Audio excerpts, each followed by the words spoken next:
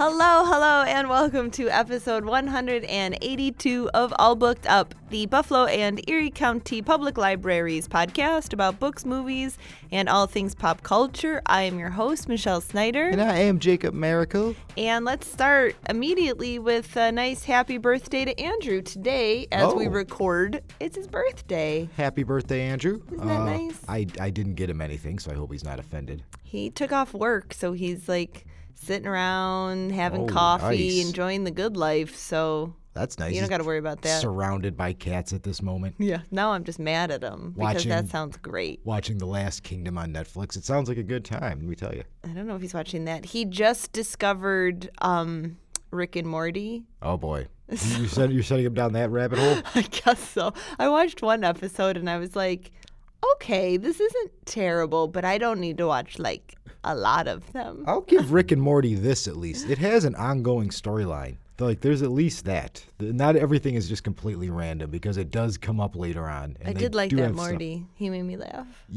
Yeah, it's a good show, man. I started watching it. I'm pretty much caught up. Well, I like came home and he was like so many episodes in, and I'm like, didn't we just watch episode 1? Like, Oh, that's, easy boy. That's how that happens. Also, I have to say, my poor dad. He was going to the Sabres game the other day, Uh-huh. and his knee gave out while he was just outside, and so he like boom went down on it. That stinks. And it's all jacked up, and he went to the doctor, and they're like, oh yeah, there's like a piece of bone chilling swimming in there. So I've been there, my man. I've been there. he's probably looking at a Terminator knee in his future, and that's just fine. That's gonna be great, Dad. Yeah, you don't have to walk through metal detectors anymore. You can just walk to the side, right to the front of the line. It's going to be pretty awesome, man. Look at that. Jacob is always finding the light. Well, I trust me. I've done a lot of research on fake knees, and so I Like know I'm what's coming up. anticipating my future. I know what's coming. And then a bummer of a thing that happened was Ivan Reitman died. Oh, I know. That's a whole thing, man. Yeah, it's so much nostalgia in our lives. I mean, He's the guy an made integral part. The guy was one of the biggest directors of the 1980s, and we are 80s kids in movie-wise a lot of the time. Yes, so definitely. It's a bummer, man. Huge producer.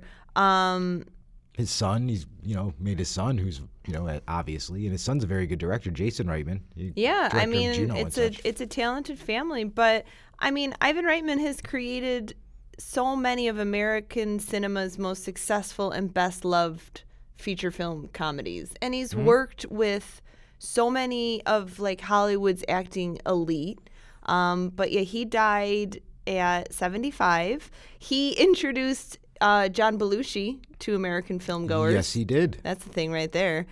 He created an entirely new comedic persona for Arnold Schwarzenegger. Yep, and one that he is continuing to this day. I mean, and other acclaimed dramatic actors like Robert Redford, Deborah Winger, Sigourney Weaver, Emma Thompson, they also really revealed untapped comic talents under his I direction. mean, even when the talent wasn't there, like when he cast Luke Wilson to star in My Super Ex-Girlfriend, and was like, I know you could be a lead. He had faith in people. Even when Okay, it was I've completely never unwarranted. seen that. It's not great. Okay, well, that works. So Ivan Reitman, he was born October 27th, 1946 in Czechoslovakia. His mother survived the Auschwitz extermination camp. Yeah, I was about to say, like, that's a rough time to be in Czechoslovakia. But that's amazing. And his father actually fought in the Czech resistance. Oh, but they nice. ended up getting out. They emigrated to the U.S. in 1950, to escape a Obviously. repressive post-war regime. He was raised in Toronto. He attended McMaster University in Hamilton, where he made his first short films. And then while he was in school, he encountered many of the future core members of his SCTV troupe, like the improv troupe, Martin Short, Eugene Levy, Rick Moranis. So returning to Toronto after college, he hired Dan Aykroyd to work on a comedy show that he was producing at a local TV station, and they just became lifelong friends and collaborators. That is quite the little quite the little start right there. That's pretty solid base to start your career on for sure. Yeah. I would like to see the audition battles between Rick Moranis and a young Eugene Levy. Like what could those epic battles have been? I love all of that. But in the biggest and the best of his films, Reitman really struck an unusual balance between the deployment of carefully and maybe obsessively crafted screenplays, and the use of performers like Belushi and Aykroyd and Bill Murray and Moranis, who came up really in that freewheeling improvisation climate of Second City in Chicago and SCTV and SNL. So like those are just wholly original people, and they really made the films so special. Yeah, you could feel it. Like there was more of a looseness to his movies at times. Like it didn't seem. Sometimes movies and comedies can feel a little stifled if people are trying to come in and say the script exactly, and you could see the wheels kind of moving. Yes. You never really got that impression with his movies because it feel like people were like the script's there. Try to follow it, but if you're feeling like going off the rails a little bit, just follow it, see where it leads. Oh yeah, well I'm going to bring that up in a second when we start talking about some of our favorite films, and we're just gonna, he is a producer, a director, a writer. We're mixing all of that into our films. So he might have produced it, he might have directed it. We're not gonna kind of call each one out. We're just gonna talk about the films that have the Ivan Reitman touch. Exactly. Like he's got his own general tone and feel to it. And if you're producing stuff, you pretty much are the director, except you have to pay for things. So you got a lot of fingerprints on. There you go. So the first one, of course, we would be remiss to not start with is Ghostbusters. Of course. Still the best. I love it. Yeah, I love very number good. 2. You I don't care. Really? I Interesting. do. We'll have that discussion off air about liking number 2 and Hey, whether or man. not I should report you to the police or not. Well, maybe I just saw it young, so Maybe. it worked for me, but I did like it. So, I mean, lightest, quickest description of a film ever. We got a team of scientists, Harold Ramis, Dan Aykroyd, Bill Murray. They lose their cushy positions at Columbia in New York City, where they delve into paranormal, I like paranormal, and they fiddle with possibly many unethical experiments on their students. I would say that's fair. A little skewed in some regards. Little skewed. They become Ghostbusters, and they wage this high-tech battle with the supernatural for money. It is their job. I mean, yeah. And then, unbeknownst to all, a long-dead Gozer worshiper erected a downtown apartment building, which is the cause of all of this paranormal activity. And then they stumble upon a gateway to another dimension, and hilarity ensues. I mean, it's a comedy classic for a reason. And just that's a hard movie to make. It was like the most expensive comedy ever made for a long time. I know. I love that show on Netflix that talks about the movies we love. Oh, and then that's you a good get one. all of that info from it. I really do love that. But I love that. So in the middle of the film's initial release, to keep interest going, Ivan Reitman ran a trailer that was basically that commercial in the Ghostbusters movie. Oh, yeah. You know? But the 555 number in the movie was replaced with a 1-800 number that people okay. could actually call. So when they did, they got a message of Bill Murray and Dan Aykroyd saying something to the effect of like, how we're out chasing ghosts right now. They got 1,000 calls per hour, 24 hours a day for several weeks. That is pretty awesome. Yeah, it's great. That just shows you how like into it. Some kid called that. Some kid's like, oh no, I called that 1,000 times myself. Like I loved it. I mean, that's why they put the 555 in movies, folks, because that's exactly what'll happen. You put a phone number in a movie, you just pray that nobody has that. That's bad great boy. advertising though. So he's also an ad man. And like Jacob said, almost none of the scenes were filmed as scripted. Most had at least one ad lib, and of course, most of them were Bill Murray. Of course. The general majority of his lines were ad libbed. And Bill Murray's an Ivan Reitman favorite, so those two obviously got along. I mean, he's my favorite too. And now, last thing about it, tell me if you know this, because you know all the things. Did you know that the character of Winston was meant to join the team much earlier? He was actually supposed to be the person who was slimed at the hotel. Yes, and then it was But supposed it to was- be Eddie Murphy. Yeah, so and when he declined the role, the script had to be rewritten to have Winston appear about halfway through the film. And you know what? I think it was course for you the. knew that. I feel like it was for the best that Ernie Hudson was chosen because I don't think Eddie Murphy works in this movie. I think it don't becomes an Eddie Murphy movie if he's in here.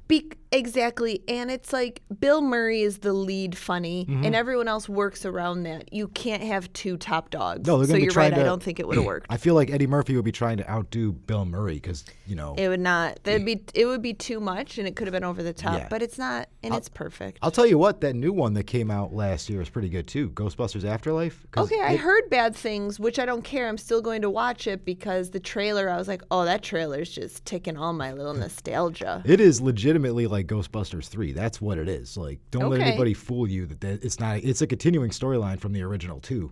Okay. And if you are a fan of the other ones, you're going to recognize a lot of the stuff happening and they talk about. So I recommended it. I enjoyed it. I don't care what the other critics are saying. I thought it was a good. Well, if pretty good Jacob liked time. it, you know it's so. You know I have the best choice in movies, everyone. We can get back into the Sorry, I couldn't even get through that.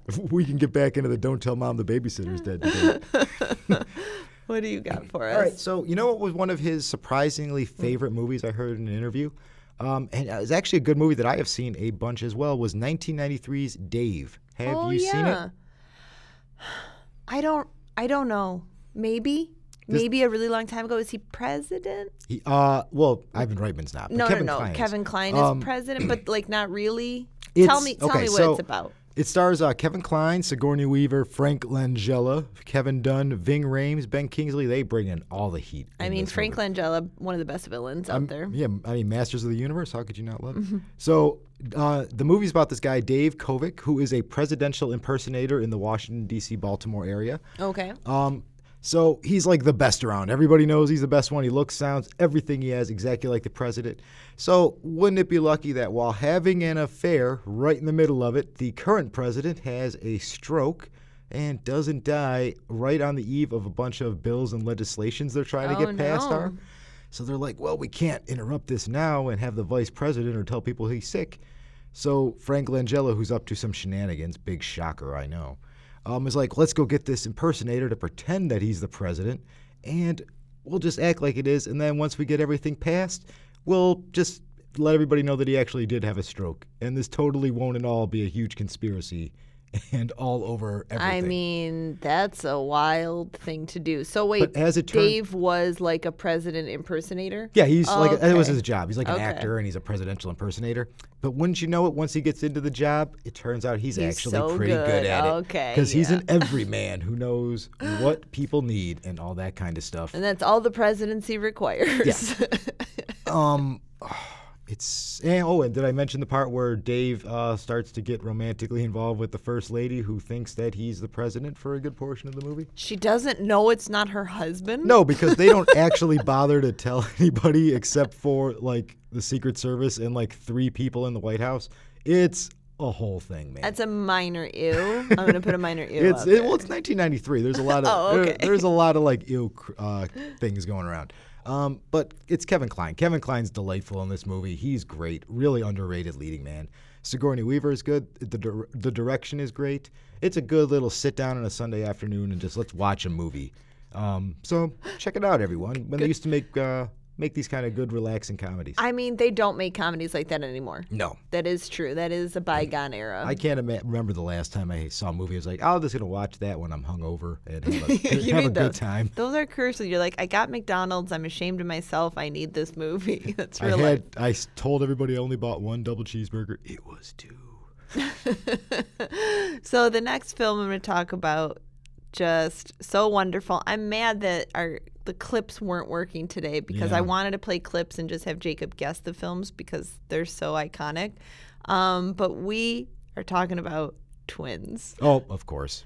Oh, Twins. Thank you, TBS, for playing it as many times as you did. I do appreciate it. That was Fox for me. Fox afternoons Okay, were the big absolutely. Twins watch. So the products of a genetic experiment, fraternal twins Julius, played by Arnold Schwarzenegger, and Vincent, played by Danny DeVito, are separated at birth.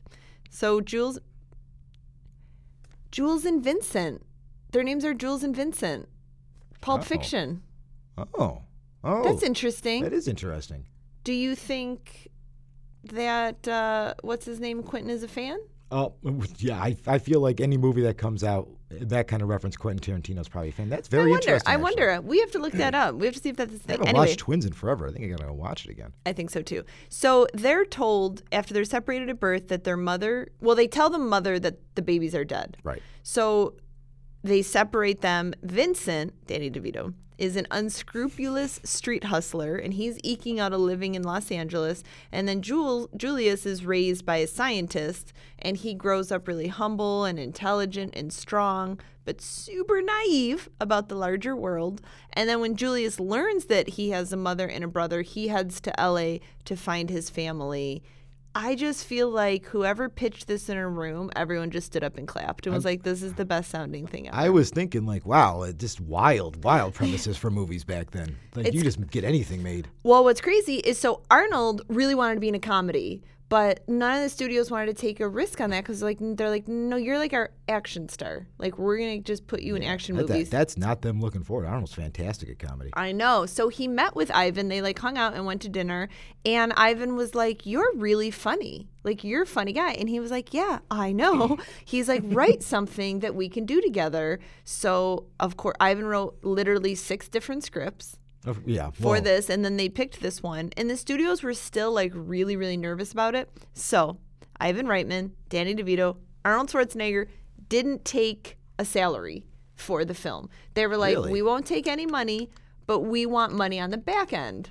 Oh, that's the way to go. That's always a smart move. This $16.5 million budget film, no salaries, because it would have been like $50 million. Yeah. If it had salaries. Schwarzenegger alone. It made $270 million worldwide. Schwarzenegger got 20% of the profits and made $35 million through international sales and like DVD sales and TV screenings. He earned more money from Twins than any of the Terminator movies. Gotta love it. That's what you want right there. The studio completely changed where they will never do the back end the same way that they did with the percentages. 20%. But also, God. Ivan got some and Danny DeVito. So I can't believe they gave him that much. That is a crazy amount of the back end profits to give somebody. It's totally crazy. The whole thing sounds like it was an insane mess because early on they were under this crazy deadline, and Universal was like, "We need to know if Arnold is in this. We need to know what's going on." So they made a deal on a napkin at lunch with the agents, and then they signed it, and Danny DeVito actually has it framed in his house. Those napkin deals, man, they are ironclad. You cannot get around those. I know. I have tried, and they do not have it. There's a sequel coming out.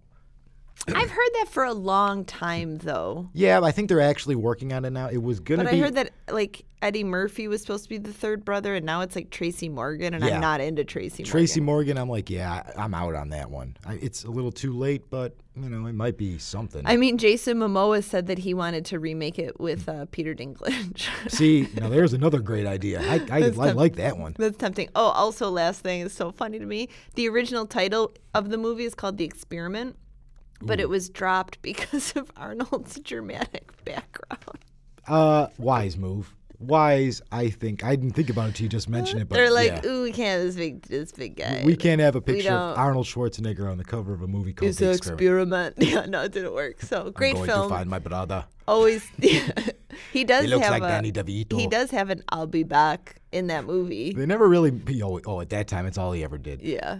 Nobody ever acknowledges how he gets an Austrian accent living on that island with all those scientists. Fine, doesn't matter. No one cares. Doesn't matter. Don't dig too deep into it. Let's not focus on the genetics part of twins. Let's not. I love it so much. But okay, what else do you have? All right, so I'm going to go back to 1981 with another Bill Murray classic. I'm going with Stripes, a military.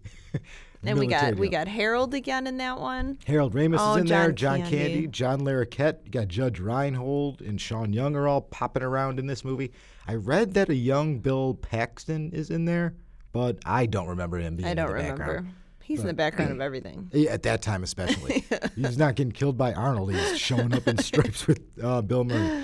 So the movie follows 80s slacker John Winger, who loses his apartment, his girlfriend, and his job all in the same day. So not having a good time. Bill Murray mentions that he's 26 in this movie or something. He's looking all 38 he's or supposed something. to be 26. Yeah, he's like in his mid-20s in this movie. It's a rough look. Things are not going well for him. So he does what any smart person would decide to do. Let's join the army. So why not? He talks his buddy into joining with him.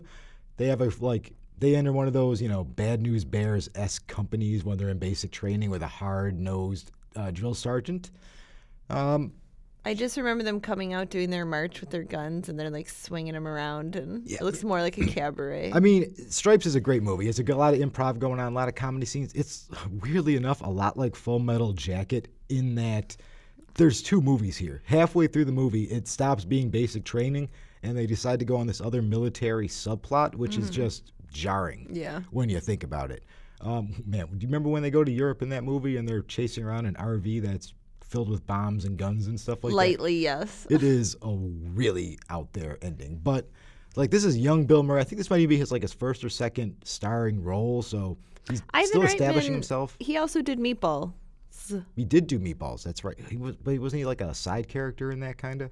I don't really remember. I don't really remember either. But I feel like people love that movie. I have not seen it. There's like a little alien running around in Meatballs, I feel like, for some reason. Okay. Maybe I'm thinking of one of those ridiculous sequels. But Stripes, man. Yeah, there's the famous scene at the graduation where they're dancing around, swinging their guns, Yeah, I love that. singing.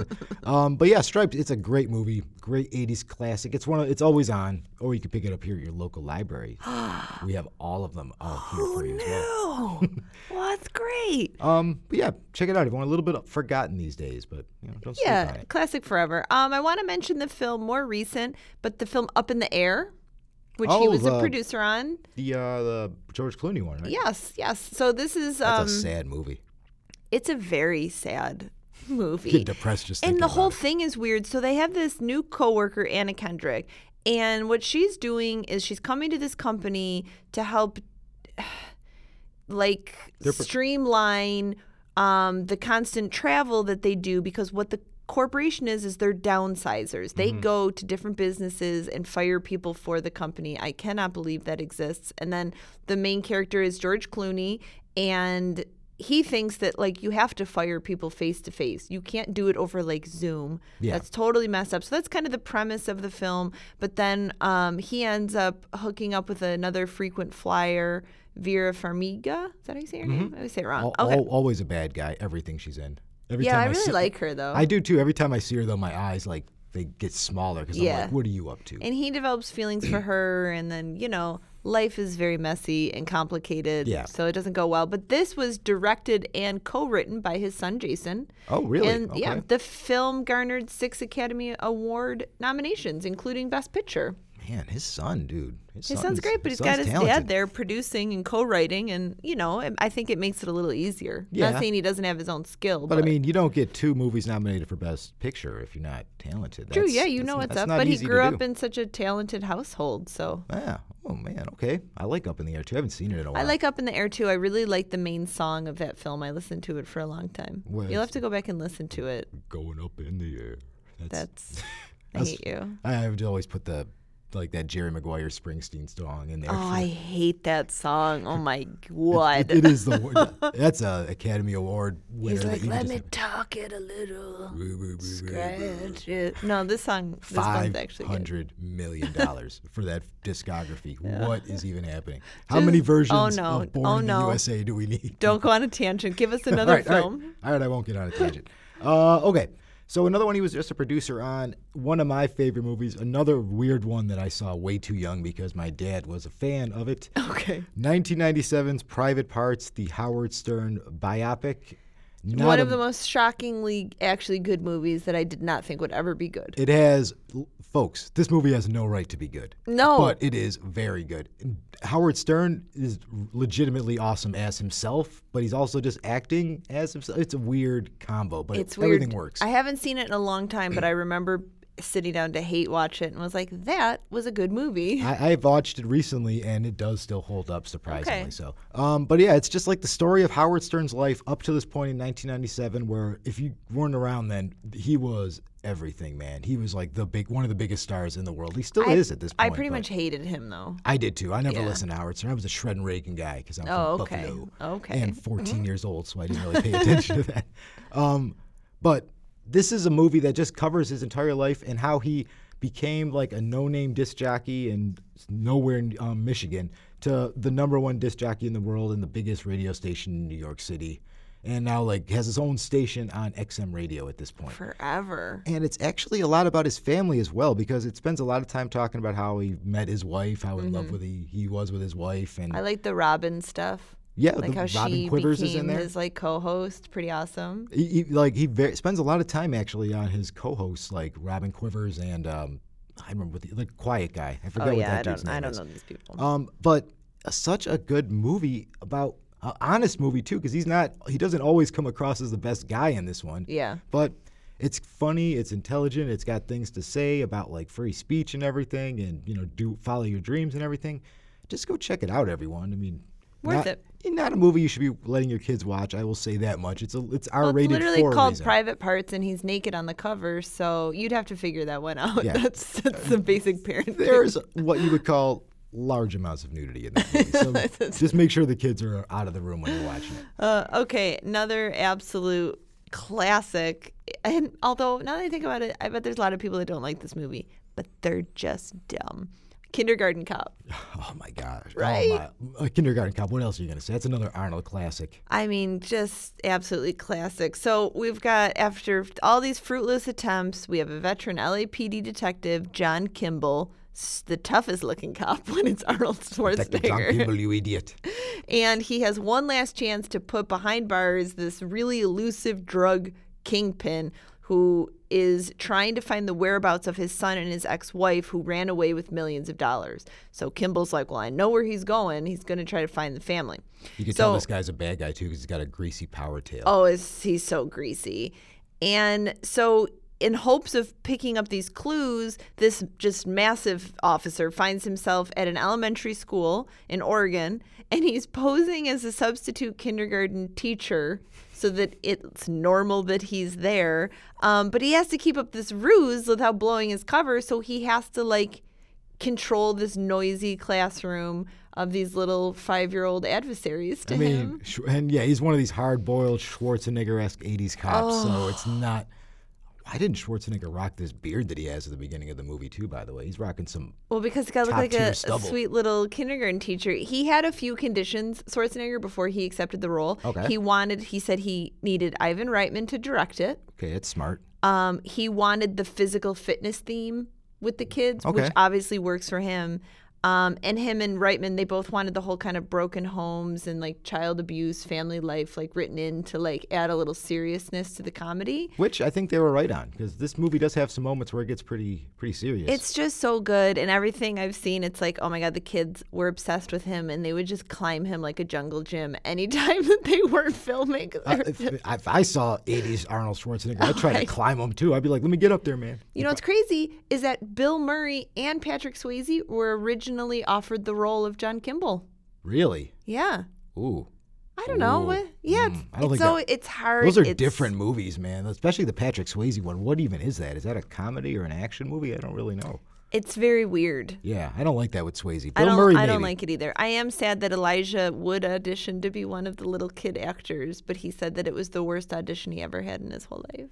So he didn't get it. That's okay, Elijah. You're going to be in North soon, and, things are going to be You're looking going to up. be okay. But Kindergarten Cop is still a classic. Like, just lovely. Remember the It's kid, not the little a kid's Tuma. eating, he's got like all the lunch boxes open, and Arnold like picks him up by his lapels, and he's like, "Are these your lunches?" And the kid's like, "No." And he's like, "Stop eating them," and then just drops him. Oh, I love it. Who is your daddy, and what does he do? In all of the answers, those kids, none of that was scripted. The kids were just answering. I mean, that's how you got to do it. Like, just have Yeah. fun with the kids. That movie's great for the Arnold soundboard. It is. Anytime you wanted to call people up and annoy them with Schwarzenegger quotes, that was a great one to pull from. It's so good. All right, do one more because we're out of time. Real quick, I'll just mention 1997. If you're looking for another holiday-themed movie that nobody saw but should be better, it's Father's Day, starring Robin Williams and Billy Crystal. I heard that was a nightmare of a movie. Oh, it's terrible. It is terrible. I mean, one of the highlights, one of the best running gags in this movie, and it still makes me laugh, is Billy Crystal runs around this movie headbutting people. And I'm talking like flat out, like, bam, weird. knocking people out with a headbutt. And they do it like more than once. So it's not like a passing thing. I feel like, don't they try to make Robin Williams like this soft, timid kind of dude? Because that never works. Kind of. He's like a nervous, but he's still got his Robin Williams energy. It's like they were like Okay. threw a bunch of cocaine at his head, and then, Oh, and then they're like, okay, now relax a little bit and try to act through that. It's basically what his performance is. Oh, God. The plot of this movie, just real quick, Julia Louis-Dreyfus plays an ex-girlfriend of both of theirs. Go figure on that one. She calls him up because her son has run away, and she tells him that the kid, he might be one of yours. So even though I've never told you about him, you need to Oh, come wow. and help me find this son of Kind of mine rude, that but ran okay. away. Spoiler alert for a bad movie. It's neither of their sons, actually. Super rude. It's the kid of the guy she is currently married to, who She didn't buy. Yeah. Why didn't that guy go look? Whatever. Just keep going. This sounds very stupid. So it's Robin Williams and Billy Crystal on a road comedy trying to find their kid who's on the run from drug dealers. Oh, no. Always these drug dealers. There's a Mel Gibson cameo in here. Sugar Ray is like performing and has a role in here. Oh my goodness. The Frosted Tips and the Janko jeans are in full effect in this one. Oh man, it sounds like my junior prom date. It's terrible. There's people walking around with thermals under t-shirts. It is a whole late 90s, early aughts thing, man. I don't hate that look. But Father's Day, you want to go jump into a time capsule and think of when things were worse cinema-wise. Go check it out. You probably don't, but just in case. I'll just say you should check out the film I Love You, Man.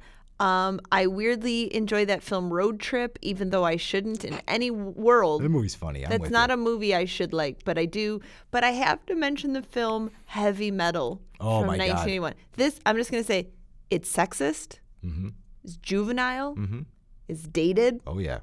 Looks like crap. But Heavy Metal makes up for its flaws, which I think there's some eye-popping animation. It's wild. It's classic. It's good. It's a smartly used soundtrack.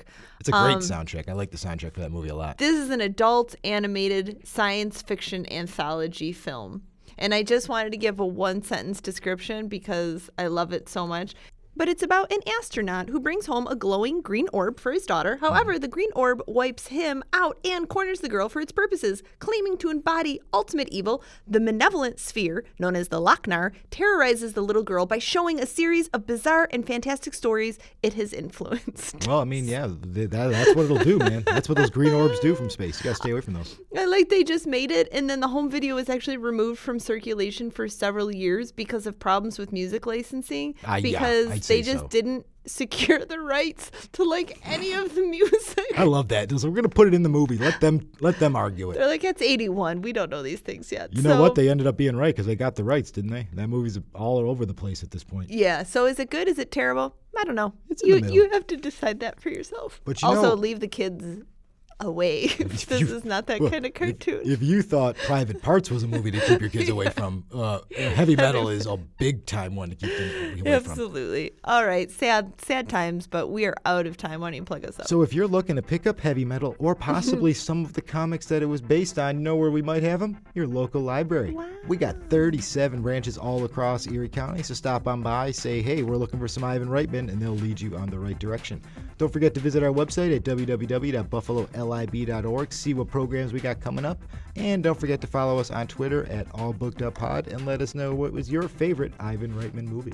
Please do. Do you know that he and Jason Reitman are the only two father-son producing teams, only one of two, let me explain that better, producing teams to be nominated for a Best Picture Oscar. Oh, okay, cool. Yeah. That's a good distinction. That's a very good distinction. That's something for Jason to hold on to in this sad time. Is it them Douglases? Is that the other ones? I don't know. We'll look that up. Look that far. Ivan Reitman has produced 2 films that have been selected for the National Film Registry by the Library of Congress as being culturally, historically, or aesthetically significant. Baywatch, of course. National Lampoon's Animal House, which we didn't talk about because I just don't like it. We don't need to. And then Ghostbusters. Yeah. Classics. And then this last one, this is going to like bum you out because this sounds like the greatest thing that never was. In the early 1980s, Tom Mankiewicz wrote a script for a film entitled The Batman with Reitman attached to direct as Bill Murray as Batman. Okay. All right, I'm listening. William Holden as Commissioner Gordon. Oh. And David Bowie as the Joker. Ooh, that's interesting. I mean, I'm listening to this idea. I'm sad. We're doing variants. We could still make that movie. Regrets, I have a few here, but okay. Thank you so much for listening, and we will catch you next time. Bye.